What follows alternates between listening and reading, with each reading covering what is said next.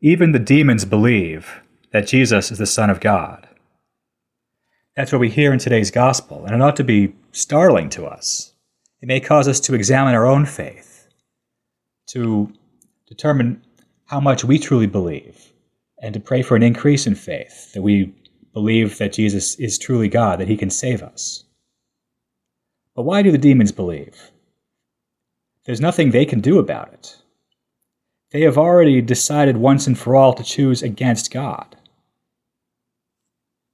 They have faith, they do believe that Jesus is God, but it's what's called a dead faith. It does nothing for them. All they can do is fall down and cower in fear. But our faith can be alive. In contrast, we can look at the faith of today's saint, St. Agnes, one of the martyrs of the late Roman Empire. But Agnes was only 12 years old.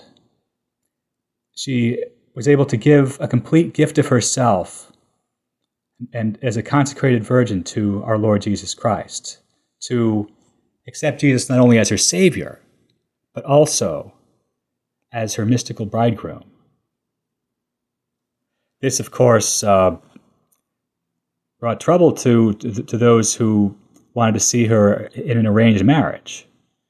And when she acknowledged that Jesus Christ was her only true bridegroom, they turned her over to the authorities and had her put to death in the age of persecution under the Emperor Diocletian. But yet, this great faith of hers is an example of living faith. Since her faith was alive, she was able to make a complete gift of herself, not only in her consecration to the Lord, but to follow him even into death and to be raised into eternal life, to take part in Jesus' own victory over sin and death that he has won for once and for all for the whole human race. We may not be called to endure unto death like St. Agnes did, although we do always have to be prepared.